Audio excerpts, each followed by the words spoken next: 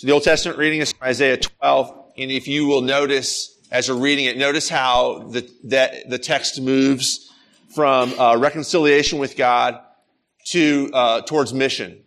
So from reconciliation towards mission.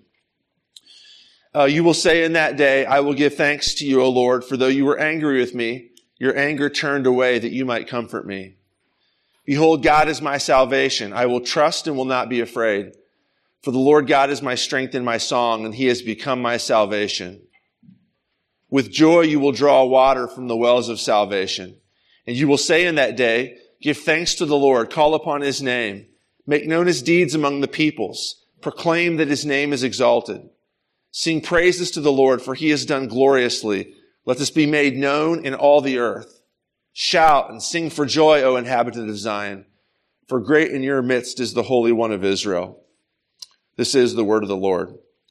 Thanks be to God. A couple notes about the epistle reading. First of all, when Paul says at the beginning here that he used to think about things according to the flesh, he is not dividing up in his head like a gap between like physical world and spiritual world.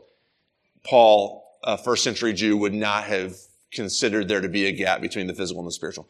What he's saying is, I used to think about Jesus in a really kind of a humanly way. Here's a guy who got executed for a crime, and that happens sometimes. The Roman government sometimes nails people that they shouldn't have. But now he thinks about Jesus in a spiritual way. Not like spiritual anti-body, but spiritual. Like, I see that Jesus was executed, but he was executed as the eternal Son of God and he rose from the dead. Anyway, second thing is, he says, a famous verse, he's going to say, if anybody's in Christ, they're a new creation. What he's saying is that in Jesus Christ, those of us who have been connected to Jesus Christ, what's happened is that the future, the new creation, like the future world of justice and righteousness that it is God's plan to create, has been pulled out of the future and planted here in Jesus, of course, who was raised from the dead, but now in his people. And this is why we are on mission to live righteously and justly, not just as individuals, but to spread righteousness and justice everywhere. Anyway, 2 Corinthians 5. Paul says, from now on, therefore, we regard no one according to the flesh. Even though we once regarded Christ according to the flesh, we regard him thus no longer. Therefore, if anyone is in Christ, he is a new creation. The old has passed away. Behold, the new has come. All this is from God, who through Christ reconciled us to himself, and then gave us the ministry of reconciliation. That is, in Christ, God was reconciling the world to himself, not counting their trespasses against them, and entrusting to us the message of reconciliation. Therefore, we are ambassadors for Christ, God making his appeal through us. So we implore you on behalf of Christ, be reconciled to God. For our sake, he made him to be sin who knew no sin, so that in him we might become the righteousness of God. This is the word of the Lord. Thanks be to God. The Holy Gospel according to St. Luke, the 15th chapter.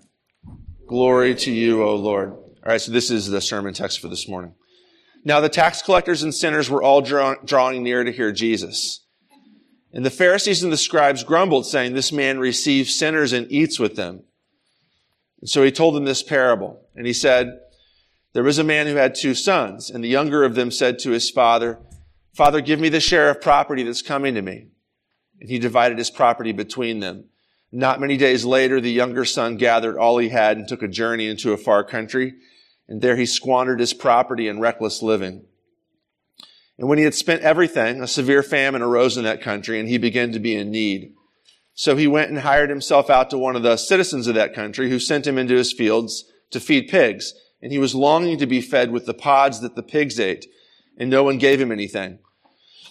But when he came to himself, he said, how many of my father's hired servants have more than enough bread, but I perish here with hunger? I'll arise and go to my father, and I'll say to him, Father, I've sinned against heaven and before you. I'm no longer worthy to be called your son. Treat me as one of your hired servants. And so he arose and came to his father, but while he was still a long way off, his father saw him and felt compassion, and ran and embraced him and kissed him. And the son said to him, Father, I've sinned against heaven and before you. I'm no longer worthy to be called your son. But the father said to his servants, bring quickly the best robe and put it on him, and put a ring on his hand and shoes on his feet. and bring the fattened calf and kill it, and let us eat and celebrate. For this my son was dead and is alive again. He was lost and is found." And they began to celebrate. Now his older son was in the field, and as he came and drew near to the house, he heard music and dancing. And he called one of the servants and asked what these things meant. And he said to him, "Your brother has come, and your father has killed the fattened calf, because he has received him back safe and sound." But he, the older brother, was angry and refused to go in. His father came out and entreated him. But he answered his father, "Look, these many years I've served you, and I never disobeyed your command. And yet you never gave me a young goat that I might celebrate with my friends. But when this son of yours came, who's devoured your property with prostitutes, you killed the fattened calf for him." And he said to him, "Son, you're always with me, and all that is mine is yours. But it was fitting to celebrate and be glad, for this your brother was dead and is alive. He was lost and is found." This is the gospel of the Lord. Praise to you, O Christ. Okay, so the sermon text is the parable of the prodigal son, which that's a problem because, not that the text is a problem, but it's so familiar, right? I mean, you guys, everybody, almost all of you, those of you who are church people, had grown up like hearing the parable of the prodigal son. And it's been worn smooth with how many countless thousands like Sunday school stories and sermons, until all that's left is like this shapeless blob of, nothingness. Just this, it's sort of like this vague platitude about God is a loving God who wants to forgive you. And all the cragginess of it, all of the sharp, biting, hard to hear stuff about it is gone now, 2,000 years later. And part of that's our fault. And when I say our, I mean like preachers, pastors, because we're the ones who've worn it smooth. And what are our alternatives? I mean, I realize when I stand up here that there's a chance this is going to be boring because it's just something you've all heard before, and so you're just going to check out. Okay, prodigal son, God forgives us, even though we're bad people, and then you're going to check out. And so one of my temptations is to try to say, try to think of something witty and clever to say about the text. But those of you who know me know that witty and clever is not my MO. So you're stuck with boring. Actually, no, let's not do that. Our options, so what we're going to try to do this morning is not to like have some sort of like secret Gnostic knowledge that nobody's ever heard before about the parable of the prodigal son. Or what we're not going to do is say, when I say we, I mean me. I'm not going to say all the sermons that you've heard before, they've all been wrong. We're going to this is hard to do for postmoderns, but what we're going to do is we're going to let our parents and our grandparents and our great-grandparents have a vote here. We're not going to abandon it is about God forgives us. But what we should do, and I think this will help us, is ask the question, why did Jesus tell this story? Like, what was his point? And his point is, so the religious right doesn't come to him and say, hey, we want to know, how much does God love us? And then Jesus is like, oh, well, I got a story about that. Actually, what they say to him is, why are you hanging out with whores and tax collectors? That's why he tells the story. This is troubling. Prostitutes in every culture are lowest class, right? The lowest common denominator. You shouldn't hang out with them is the common, this is the way we think as a society, because maybe morality aside, just dirty people, right? So we can understand why it would be troubling to them, why Jesus would become friends with prostitutes and hang out with prostitutes. Tax collectors also, it's a little bit different. Tax collectors, nobody likes the IRS. But you don't feel about the IRS the way that the Jews of Jesus' day felt about the tax collectors. Have we talked about this in here? So people hated tax collectors. And the reason why is, you might not like the IRS, but there are laws about how much you can be taxed or not taxed. And there they are. They're on paper, and you might not like it, but it's there. And most of us, 99% of us are like, well, I prefer to keep all of my money, but I understand you have to pay taxes. Here's the way the Roman government did taxes.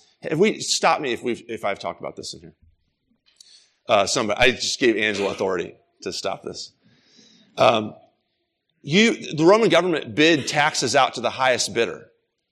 The Roman government would come into a territory and they would say, all right, we're going to hold a bid on a certain day for tax collecting. The tax collector wasn't necessarily like a job that you would do. You could go in and you could put the bid and you could say, okay, Glen Carbon is the territory. I'm just going to throw a number out there. I bid $5 million. And then somebody else would come along and say, I bid $5.2 million. And then the bidding would go like that until it would get up to a certain point, let's say $6 million, just for an example. And then everybody else would be like, I can't do $6 million. And the Roman government would say to the highest bidder, okay, it's yours. You have this bid. We're going to come back in 2 years' time, and you are going to give us $6 million.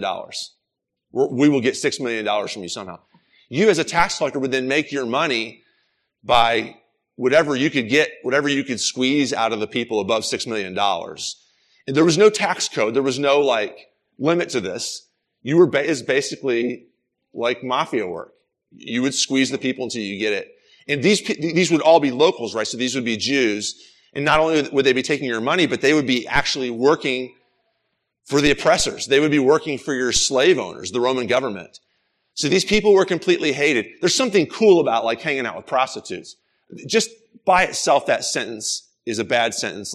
Think about it in terms of don't pull that out and write it down and remember just that.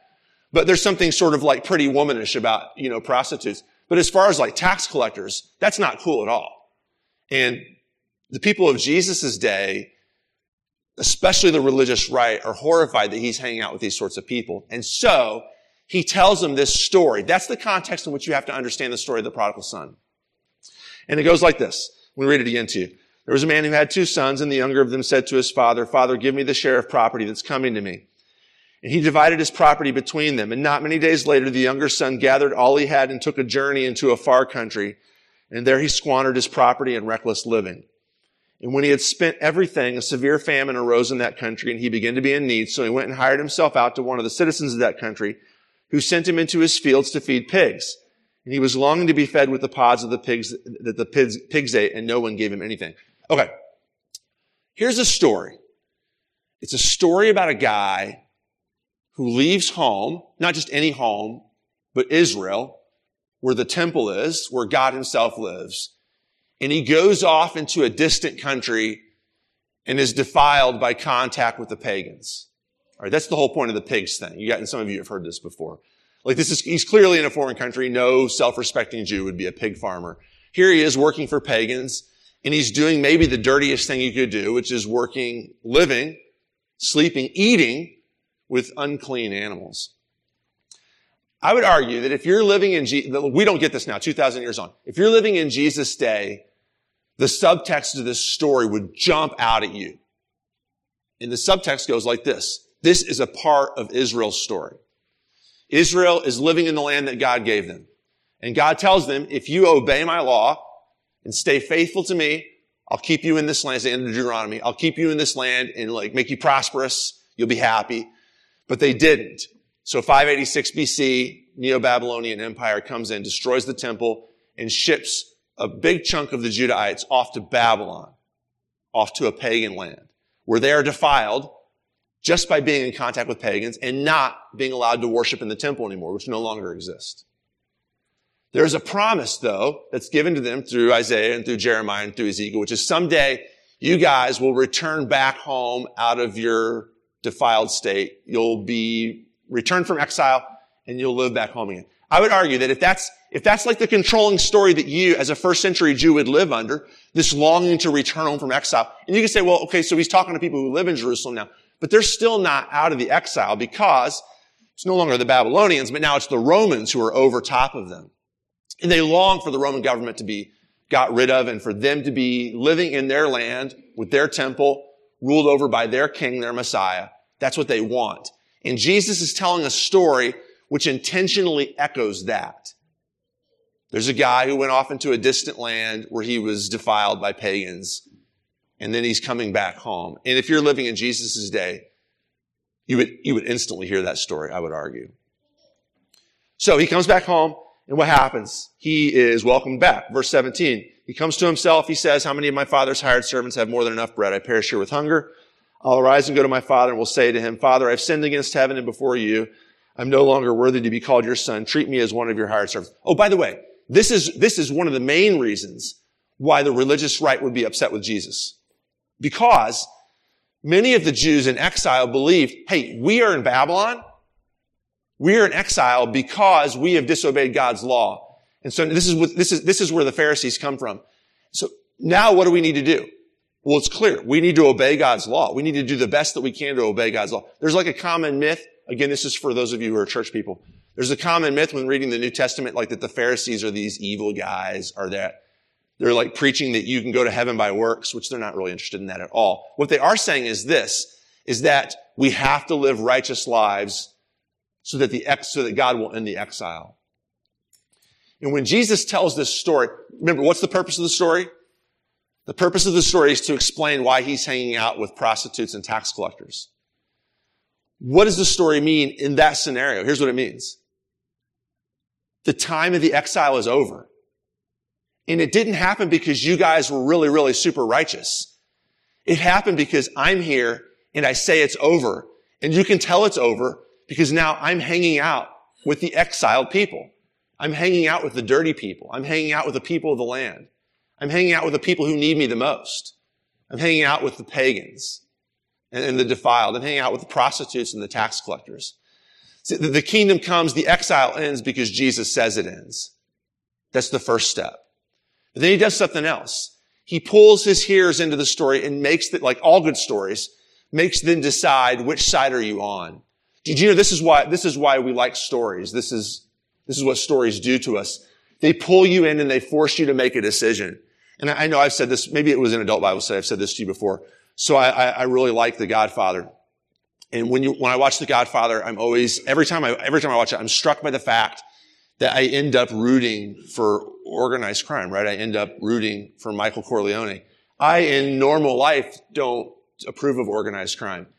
But when I watch The Godfather, I actually end up hoping that Michael Corleone kills the bad cop.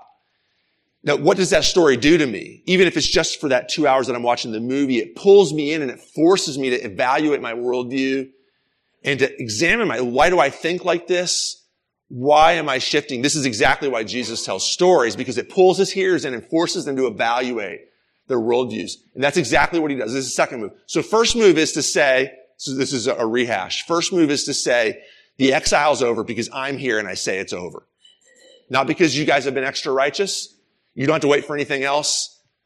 I'm here and it's over. And so I will hang out with whoever I want to hang out with, because whoever wants to hang out with me is the people that's in, regardless of their social status, regardless of their moral status, regardless of their behavior. If you're hanging out with me, you're in the party. But then, like I said, he pulls us in and makes us evaluate, are we going to come into the party or are we going to sit outside the party? This is the second half. So look at verse 25. Now his older son was in the field, and as he came and drew near to the house, he heard music and dancing.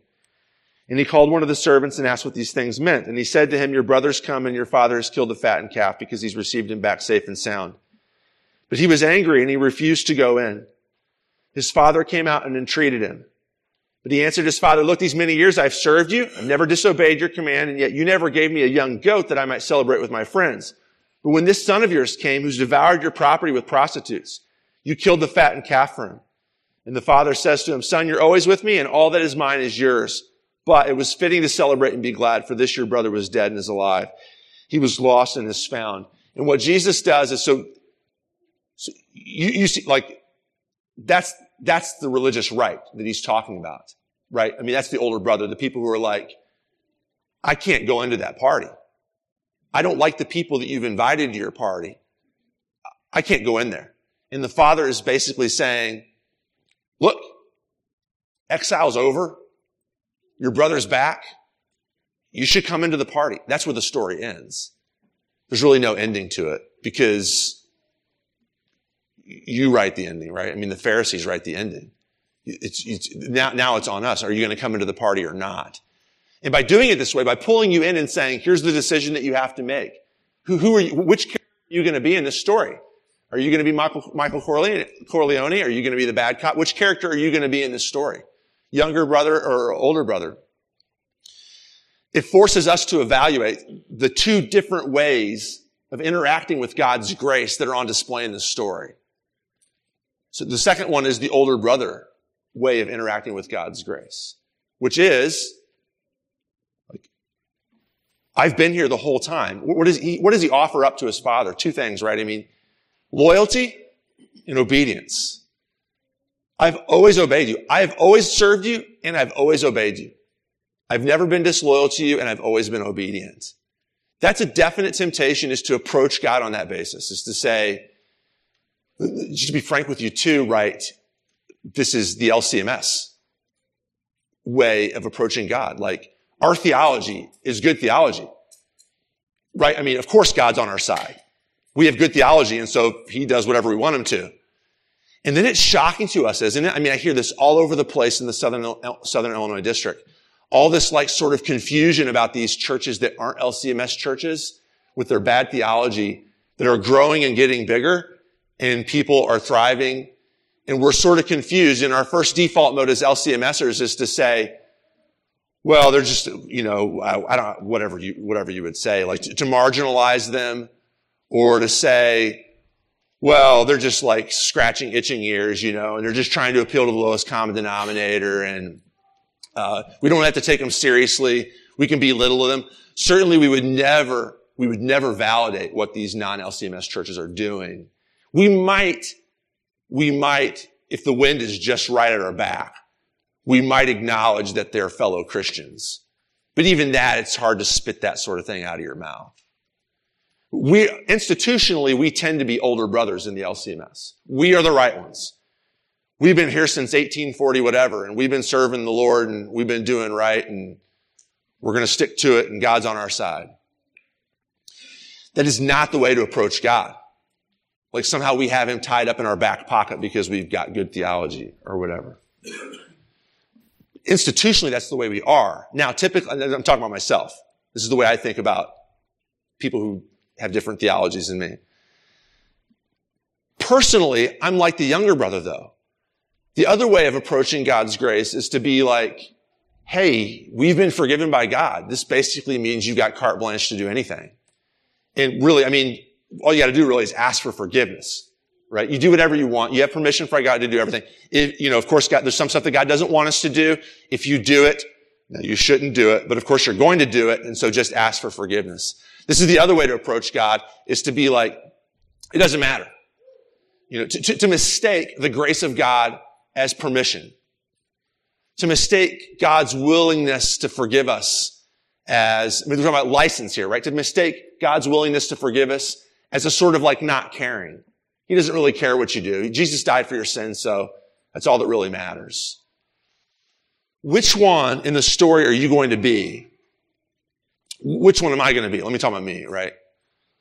These are my two options. License or legalism. Self-righteousness or self-permission. Is there a third option? Granted that license and legalism are both not biblical. Is there a third option? Actually, in the story, there's not a third option. Personal experience, I've never, ever not been one of these two things. Let's say institutionally, I think we as the LCMS are more older brother, whereas personally, on a personal level, I think we are more like a collection of younger brothers. Is there a place in the middle where you are loving and respecting God's grace and at the same time longing with all your heart to obey him and be faithful? If that place exists, I have never been there.